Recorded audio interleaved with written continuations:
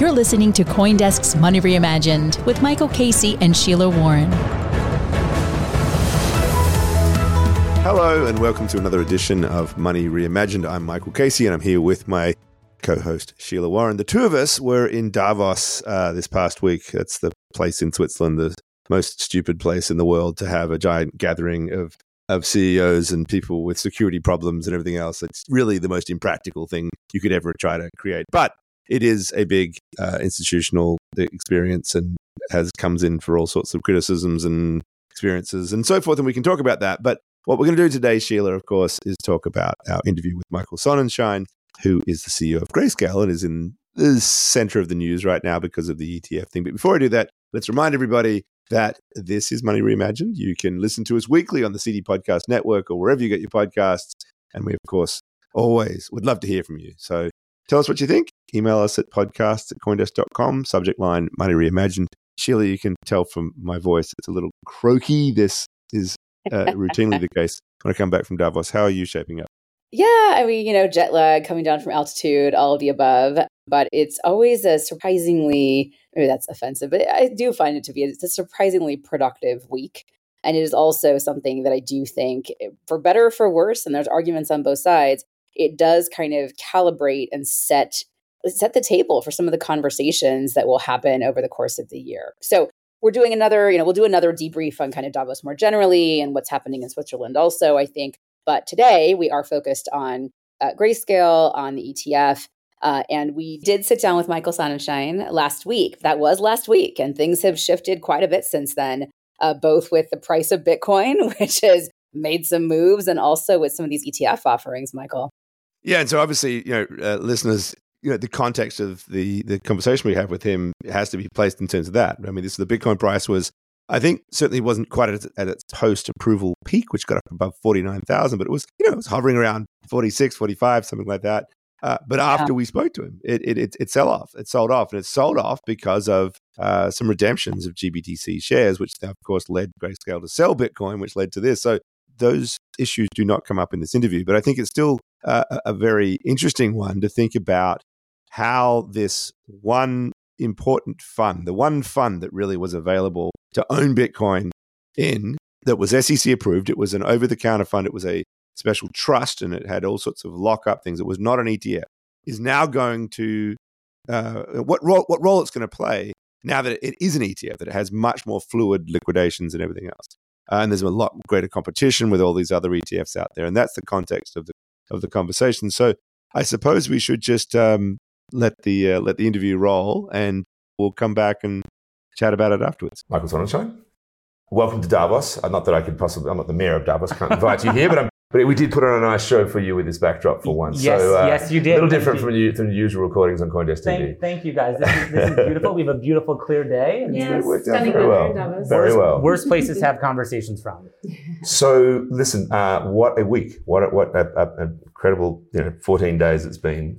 We won't even talk about the tweet, but we can at least talk about the approval, that big decision.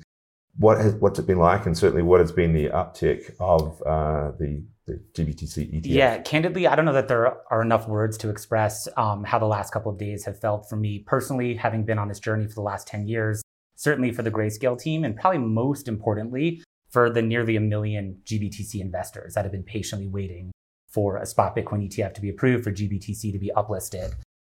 When we got that phone call last week that the SEC was ready to approve our 19B4 and declare our S3 effective, we were ready, right? So where did that call come in?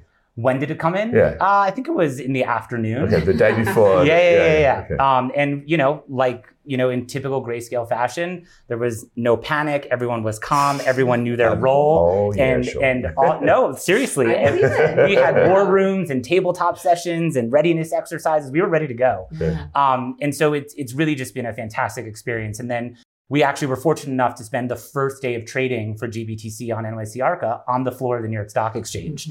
So, just such a historic building, seeing the trading volume, it completely surpassed our expectations, right? That first day of trading, GBTC did $2.3 billion of notional trading volume. That day, it was the 9th most actively traded ETF in the United States. Oh, that's incredible. Wow. Yeah. So it just, blew past our expectations. Okay. So this is people moving how did it work? Was this converting from their existing GBTC over OTC to the new ETF?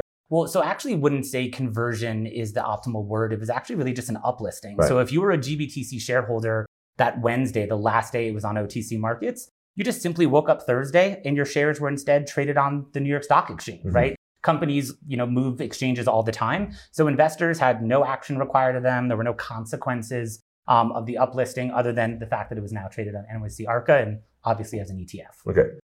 Obviously, big numbers being thrown around. Some people talk about $100 billion market that emerged in this, but we had that big run up and the price came down. It's fair to say that it hasn't sort of taken off broadly for the broader market necessarily. How do you read that? How do you expect sort of the non-crypto crowd to come into this and as it goes forward? So I think there's two things I'd say there. Number one, I feel like it's too early to make any definitive judgment call on kind of what the earliest days of this are going to look like. We had 2 days of trading. We then had a holiday weekend, just had our third day of trading, right? And so some people have already kind of called for, well, Bitcoin pricing wise, this was already priced in, right? After Grayscale won its lawsuit earlier last summer, investor optimism took off. That's why you saw this material rise in Bitcoin prices over the back part of 2023. I'm not ready to quite say that it was kind of priced in, but that's certainly a narrative that's out there. And the other thing I would say is kind of the opportunity that we're so excited about is now investors have choice, right? And one of the areas that I think is going to be most interesting for Bitcoin ETFs in the US is really the advised wealth market. It's over $30 trillion of advised wealth in the US. So the fact that those types of assets, those types of allocations need product, need things on the shelf at their brokerage firms that are approved that they can actually put their clients into, this now opens up the opportunity to that entire audience. And that's one of the areas of growth that we're really excited about. Okay, a lot of focus on the fees, a fee war of sorts. I mean, some of the other ETFs have come in at very low fees, like 0.2%. You guys are like 0.02, right? So you guys are lower. Some of the ETF issuers have just waived their fees. Entirely right, yeah. But you're, you've come down a bit, but you're still at 1.5, right? Correct. So, I mean, how do you expect to win that battle? So when I think about the landscape of spot Bitcoin ETFs that we have now, leading up to this event, we made a commitment to investors we'd lower fees, and we delivered on that commitment. We lowered them by 25%, and we are at 150 bips. GBTC coming to market had $28 billion of assets. It's trading hundreds of millions of dollars a day. Now it's trading billions of dollars a day. Very diversified base of investors, tight spreads. And I think as a result of that, the market and the value that GBTC brings, I think is really reflected in its price. I think when you look at some of the other new issuers, they don't have assets. They don't have a base of investors. They don't have a track record of doing this for 10 years, the way that we do, kind of developing ourselves as a crypto specialist. And so there's an incentive for them to get assets into their products, start getting those track records. And that's great. So it's like a liquidity premium, a history premium, I think that's, some of the things you could certainly look at. Fee is definitely going to be an area that investors focus on, but is not the only area. There's lots of products on the market for similar exposures. Fee is one choice, liquidity, track record, who's the firm behind it. There's a lot of factors that go into it.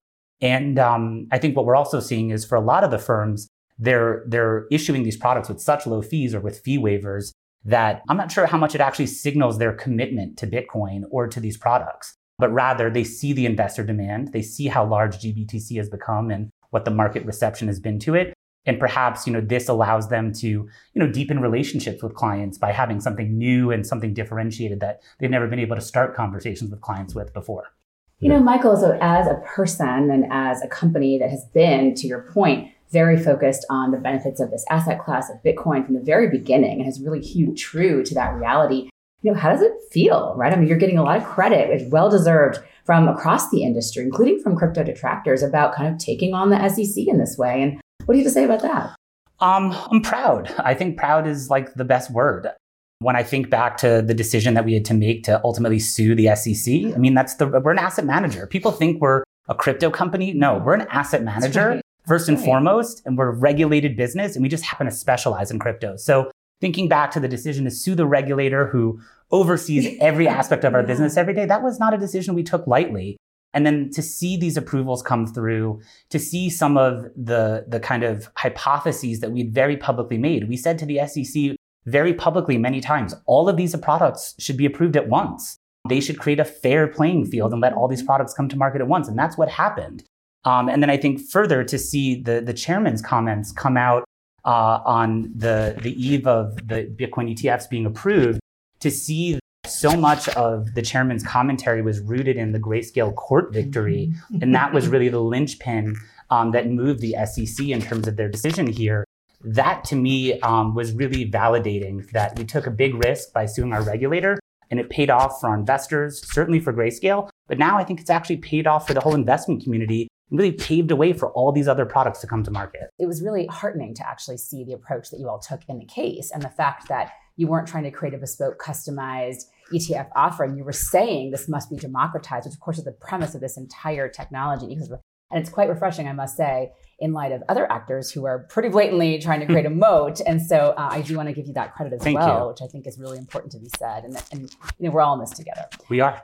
So on that note, pivoting us a bit, what are other things that are keeping you, you're excited about now that this is kind of, I'm not gonna say it's behind you, but this fight is certainly behind you. Sure. I know for me, I've spent a lot of this week on the promenade in Davos here talking about intersections of Web3 technologies and AI. Yes. My now slowly going viral hamburger analogy with this idea that we have to stop talking just in silos about these things, the lettuce, the tomatoes, but really it's like full hamburger time. And so I'm curious if AI is on your radar, and if so, how? It is. AI, I think, certainly walking the promenade this year, as opposed to other years where you may have seen crypto be front and center on the promenade. It really is, Davos.ai this year, right? Yeah, totally. And I think with that, some of the things that we've been really excited about when it comes to AI is not just the prevalence of the technology and a lot of the use cases that are emerging and how it can propel certain industries and certain businesses and create job growth and all that, but we're also actually focused on some of the issues that AI creates, right? Whether it's deep fakes or bias. And, certainly these are topics to think about and that we know are on people's minds, especially heading into, for instance, the US presidential election this year. Yep. And so with that, I think it's never been clearer to us at Grayscale that there is an inextricable tie between AI and crypto. And even when you take an even further step back and you think about Davos, this whole theme of Davos this year is rebuilding trust, right? That's right. And so when you think about bias and deep fakes and all the issues that are coming out of AI almost as a byproduct, well, let's look at that intersection between AI and crypto and crypto's underlying blockchain technology to help create trust within AI, to create authenticity and ownership, and to avoid some of the issues that are coming up from it. And if we can do that in a thoughtful way, I actually think that AI and crypto can actually grow as technologies cohesively and symbiotically. What does this mean for a financial company though? One would think that maybe the Ethereum play is a stronger one when it comes to the AI application. So is this something you see feeding into an ETF, or how does Grayscale play in that AI? Well, I think we're certainly monitoring developments in some of the protocols that have been developed that are focusing on AI, things like, for instance, BitTensor, and some of the other protocols that are starting to explore that intersection. But let's keep in mind, even though the promenade is rifled with, AI messages. Right. It is very early, yes. Right? It is very, very early. And just because we're all maybe looking at, Chat GPT and, giving it prompts and things like that, that's great. That's kind of the beginning of that journey, but it is very early. And I'm excited to kind of see the interplay of this over the coming year for sure. Yeah, it's very interesting, right? Because of regulators, policymakers, there's all these challenges, and some think that a policy response is appropriate. The AI Act, not great, kind of cobbled together. And some of the things it's trying to do in a very complicated manner, well, if only there were a technology that has been stress tested over, the past decade. If only that could address some of these issues in a very obvious way. So my hope is that we're not going to get policy interventions that preclude the technical solutions, which again are not complete, but will be at least partial solutions to some of the problems, I think, very real problems and challenges of AI that are already being talked about. 100%. And we bear a responsibility as a major player in our industry to be the bearer of proper and trustworthy information. That's one of the reasons we're at Davos, right? To meet with policymakers, regulators, heads of businesses. That's one of the reasons why, as a US-based asset manager, we spent nearly 2 months on the Hill in 2023. And so I think, aptly to your point, Sheila, let's hope that regulation and policies, don't get in the way, but instead the speed at which these technologies are being adopted are almost like a wake-up call, right? Yes, That we all need to engage in That's a thoughtful and constructive way. And that as there is new legislation, perhaps, that folks engage on it with good, trustworthy information, not just kind of scoff at it because, they're unaware or not familiar enough. So basically, Grayscale has a case it's making for its superiority over these other ones, that it's not necessarily just about fees. You've got this history, you've got this liquidity. But again, you've got, if you're going to attract that retail audience, a name like BlackRock, a name like Fidelity, how are you going to compete with them? It's education. It is definitely education. Even just being at Davos this week, I'm, talking to some of the most educated, people in the world that have had tons of experience personally and professionally. There is still not only such a knowledge gap, and I think Grayscale as a crypto specialist asset manager can actually be that bridge that actually can fill that gap for the investment community. And that's really what we've always led with.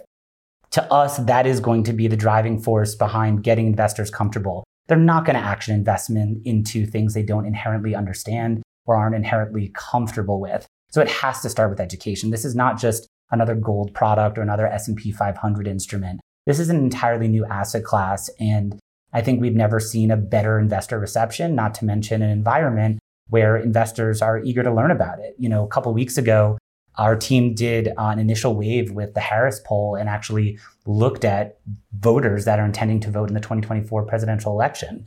And some of the outcomes of that are actually two important outcomes. One was that over half of those that intend to vote believe that crypto, Bitcoin, is basically the future of finance, right? Which is a pretty staggering number. And even more staggering is that 4 in 5 of the people surveyed that are intending to vote again believe that as they kind of look ahead into this next presidential election and thinking about their candidates being informed on these new technologies, that crypto, more than anything, needs sound regulatory frameworks around it, right? Yeah. So that's an overwhelming number of people, and that gives us a lot of optimism that we'll get there, hopefully in 2024.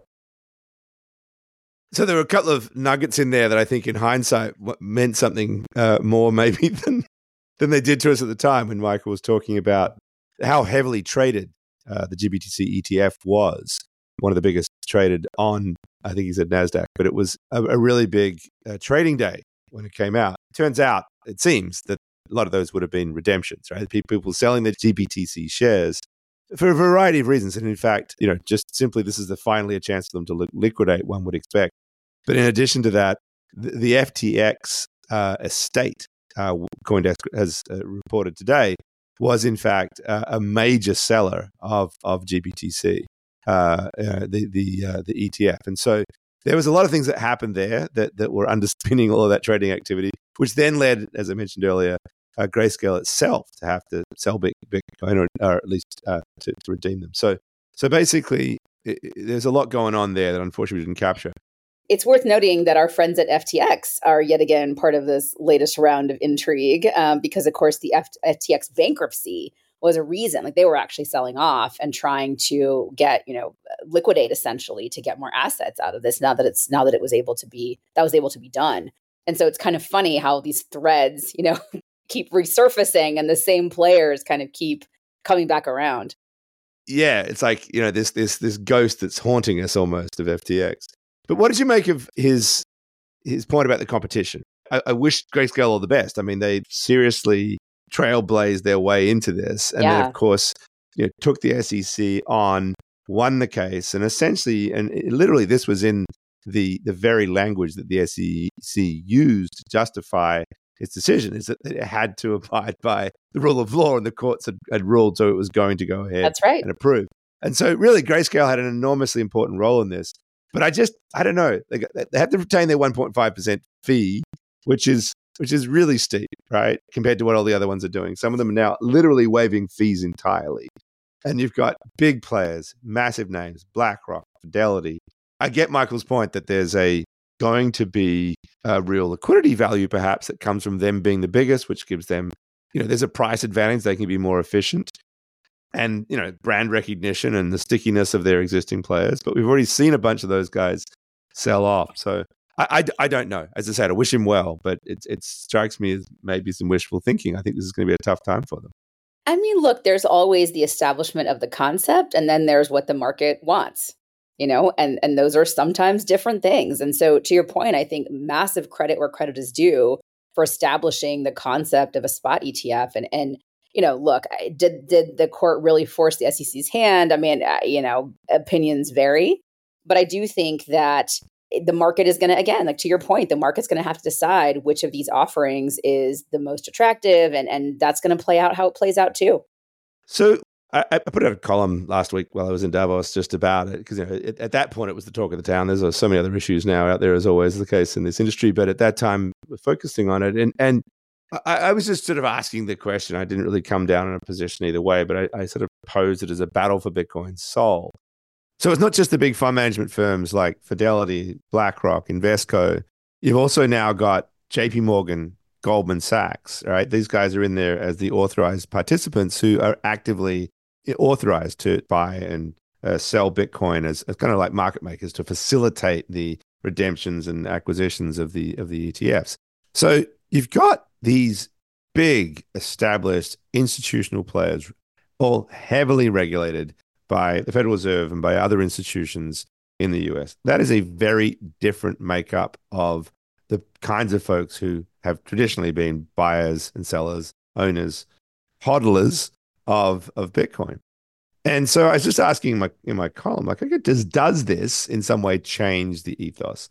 I came down pretty much on neither side on the fence, and I'd sort of be interested to just talk through some of the logic here. But I think one of the reasons why the question needs to be raised is because we learned in 2017 that it's really not just companies and, say, the miners. We often think the miners are this sort of powerful player in the Bitcoin ecosystem, but that the users, those who own, hold, buy, sell Bitcoin itself, really have clout. And that we know that because in 2017, the New York Agreement, there was this plan to increase the block size, and it was vehemently opposed by a number of people in the broader ecosystem who argued that in doing so, you would end up with a more of a centralization of Bitcoin because it's going to cost a lot more for people to run nodes to validate. And so a lot of people rejected it. And they formed this boycott group using something known as a UASF, a user-activated soft fork, by essentially just refusing to buy and sell, to own Bitcoin, to trade or transact in any Bitcoin that was going to be using the upgrade that was going to be made to the protocol that would have increased the block size. And it was so effective that the upgrade never got through and the users won. And it was like celebrated as a bit of a win for the little guy, that really the power of the people, we can come together and stop these big companies and these big miners from sort of telling us what to do to our Bitcoin. I'm not sure that is entirely, that utopian take is entirely true, because of course, Blockstream, a very well-funded VC-backed firm, was a huge player in driving that, was essentially behind a lot of the upgrades and the protocol maintenance that was going on at the time. Anyway, but still, an important way to remember that Bitcoin is a complex ecosystem and that users have a place. So what happens when you've now got $100 billion worth of Bitcoin sitting in these ETFs controlled by these big institutions? That's the high end of the, a lot of people saying it's going to run to a market about 100 billion. If you look at the current market cap of Bitcoin, it's around 900 billion. And if you strip out sort of like maybe 30% of those are dormant coins, you end up with 100 billion out of 600 billion. It's not everything, but it's certainly a sizable at the margins effect on the price, on the whole functioning of the system. Would, for example, BlackRock, which was at one point a big proponent of ESG, refused to buy Bitcoin unless it was mined from renewable energy, for example, and would that therefore force changes in mining and force changes in various other acts? And would it create this problem of, fungibility for coins that didn't, right? These are just open questions. It really, to me, comes back down to something that we actually don't talk about as often as we probably should, Michael, which is, this concept of purity tests, right? It's this idea that, obviously the form factor is differentiated and matters. Okay. So whether you are self-custodying Bitcoin, whether you're holding an ETF, these are significantly different things. Yes, fine. Okay.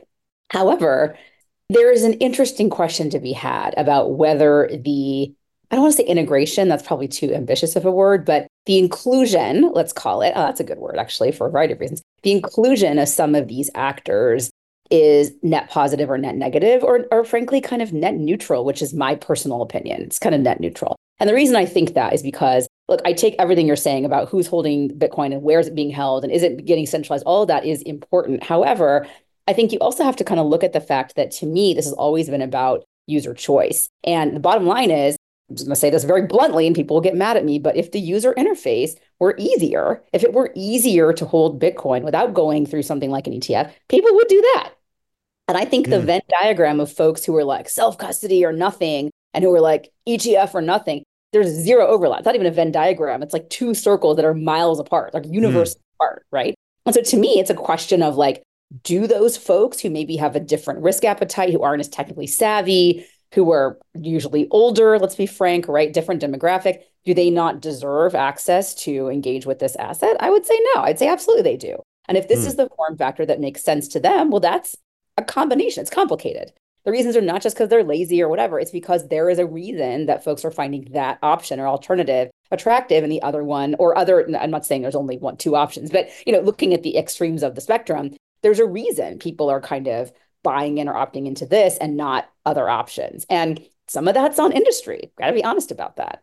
So some of this I think is a little bit, hand waving and, a bit of drama created. And we're going to have to see how it plays out. Very true. And, it's not the first time I would have been wrong if I'm wrong about this, but my general take on this, it's kind of net neutral. And look, I called this a watershed moment in the press for very specific reasons, but also I think it's at the same time kind of I sort of landed sort of squarely on the fence. I don't actually believe that it's necessarily going to lead to this shift. I think there is a bit of a battle for Bitcoin Soul, but there's always been a battle for Bitcoin Soul. That's right. That's right. And I think that's part of what makes it Bitcoin. It is a decentralized system of very dispersed. I love your point about inclusion, and because the more inclusive Bitcoin becomes, the more robust it is, right? I mean, it's literally diversity. You can't have it both ways. Diversity and decentralization are, that's right. Whether people like to admit it or not, part of the same equation. This is what this strength comes from a variety of inputs, and that's what decentralization is. You can't centralize control. So my sense is that, and it's just a mark of Bitcoin's success, and also for the reason why it is the only token that the SEC, for now at least, feels comfortable approving and recognizing it's not a security unto itself, is Bitcoin, because it is sufficiently decentralized. It's become this big amorphous thing that is really no one in charge. And I think that should continue. I think that ultimately there's also that we've learned so many times when people have tried to make changes and commandeer it and change, everybody from Craig Wright through to the Bitmain guys, and there's always been efforts to manipulate it. It's never worked because of the power of what this sort of decentralized ecosystem is. It's literally an ecosystem. It's like right. You can't break it down. So my sense is yes, it's net neutral ultimately, but it is going to be additive to the voices and the participants who are involved in this. Well, and look, in the broader frame, just zooming out a little bit, there's no question that this helps legitimize the engagement with the asset, right? It just helps legitimize Bitcoin specifically, but I also think crypto more generally. And there, I think opinions differ super widely. And certainly after Gary Gensler's, interesting, shall we say, statement about how, I still hate Bitcoin or whatever, and all the rest of this is nonsense. Don't do as I say. Yeah, exactly. So, it remains to be seen. But I actually think the halo effect, people are not paying that close of attention, who are kind of like, as we call them, industry normies, are not paying that close of attention to the fact this is Bitcoin, not Ethereum, not other things, whatever. Yeah. They're just seeing there's now an ETF. It gives you access to, a cryptocurrency. And that is kind of the meta point people are taking away, and without the distinctions being relevant. So that's why I called it a watershed moment, because I do think that from the standpoint of narrative, legitimacy, this is a very big deal. From the standpoint of the market, again, I think we've landed on, we're kind of like, well, the market has spoken. Yeah. It really has been this huge big thing. I mean, you've also, I in this week's column, I had a look at Google Trends, and I just, interesting. What's happened to Google Bitcoin searches, and it's at 50% of its peak from early 2021 when when everybody and their dog was talking about Bitcoin, right? That was during the week of the approval. The following week, it's dropped down completely again. So it's going to take a time. I think that, yes, it will be significant for the market as well, because people will put it as one of their options in their, allocations. Every pay packet, there'll be a number of people who will be putting, some small amount of Bitcoin in an ETF into their IRA or their 401k or whatever. And that, ongoing dollar cost averaging strategy is going to accumulate and it will have an impact. And that will be there. It's gradual, right? I think that's the point. I think that's right. I also think that Bitcoin is sufficiently normalized in culture and society and in the economy and other things that, something will happen. There'll be a big spike in interest and then it will go back to kind of, baseline normal, right? And people aren't Googling gold all the time, but if suddenly there was like, I don't know, like discovery of some massive, a gold mine or whatever, people will probably be like, for a few days, right? It's similar. That'd be interesting. Yeah. If the only thing that really Bitcoin has ever talked about is like whether or not it's time to buy it because you need a hedge against this or that, or you've got some political concern, as opposed to, is it real? Is it a scam? Is it this? It's now within context. It's within. We are closer to that. I think that's why it is a watershed. You're absolutely right. So just very quickly, of course, there is now the talk of the, Ethereum, the ETH ETF. I think this one's going to be a lot harder for the SEC personally because I mean, they haven't come down on whether they think it's a security or not, and then think it is. How are they going to regulate it within the body of an ETF? I mean, it's going to be interesting to see if people put applications in. That is what I think is going to be interesting because I think there are some in, right? BlackRock there are some. If they continue, if new folks do that in the wake of this, right? Because there are some that predated this. There is a move in which people wait for the election, kind of see what happens in the administration, figure out what's going on at the agencies. There's a move where people kind of game that out. I think the smart thing to do is just be in the game, put in an application and see what happens. The question I think is going to be, is it going to require another lawsuit, another series of that kind of thing? And look, I will bring this up again because I'm a law nerd and I'm almost like contractually obligated by my, Harvard Law School time to bring this up. But the reality is there's a much bigger thing happening in the legal world right now, which is a case about what's called Chevron deference. And I can go on all day about this, but what it means is how deferential are courts going to be to administrative agencies? Right. Decision of that case is going to be the single biggest thing that happens, period, in government, like period, but also within the SEC battle, right? Because it's an open question right now. I think it's well established. I don't think I'm saying anything controversial at this point, that the SEC is really taking some pretty aggressive stances on things that very arguably stretch the boundaries of their domain and their jurisdiction, let alone their expertise. Like, I think that's pretty well established at this point. That being said, it's unclear how permitted they are to do that. And some of the arguments in court against their stance on this are, this is just not within your authority to do. Like, you don't have the ability. And the Chevron deference case would make that pretty final. Like, you do not have that authority. Judges get to decide, kind of thing. So the outcome of that case, which was heard by the Supreme Court, I believe last week, is critical. It's talked about mostly in the context of the environment, the EPA and other cases, because the initial case that established this doctrine of Chevron deference came out in a case that was about the environment. However, it has implications across all kinds of things. And in fact, when arguing this case, Paul Clement, who's the lawyer arguing about this, basically cited crypto as an example of administrative agency overreach, a specific example of it. So like I say, all of that's going to come into the strategy around Ethereum ETFs, what the deference needs to be, who gets to decide when things go. It's not as specific as that. It's not, the outcome of that case is not going to determine whether an Ethereum ETFs goes, to be very clear, but it's going to set a different potentially frame on the conversation as a general matter and what the SEC can and cannot do, and how I think dramatic, if you will, they're going to be in sort of their rejection, which I think is what we would expect, right? Or their stalling, or their, request for more information, or whatever it looks like in the first round of those applications. Yeah. I mean, the world is bigger than these sort of people who think they have ultimate power. Like, we're all at the mercy of. We're always in context. It's a matter of how far are we zooming out to look at the context that we are all swimming in, of the ocean. Indeed. All right. So on that note, why don't we wrap it up here? Thank you so much for joining me. As always, Sheila, it was great fun hanging you in you in the Alps last week as well. It was so nice to be able to do stuff together for a change in person. And thank you, all of you, for joining us. Do come back again next week for another episode of Money Reimagined. You can listen to us on the CD Podcast Network or wherever you get your podcasts. We'd love to hear from you. So go ahead and drop us an email at podcast@coindesk.com, subject line Money Reimagined. We're back next week with another episode that is also crafted from some of the interviews we were doing there in Davos. This one's more about AI and the shifting digital framework for the world that we're going to have to play around with, and Web3's role in all of that. So do come back for that. But thanks for joining us today. Bye for now.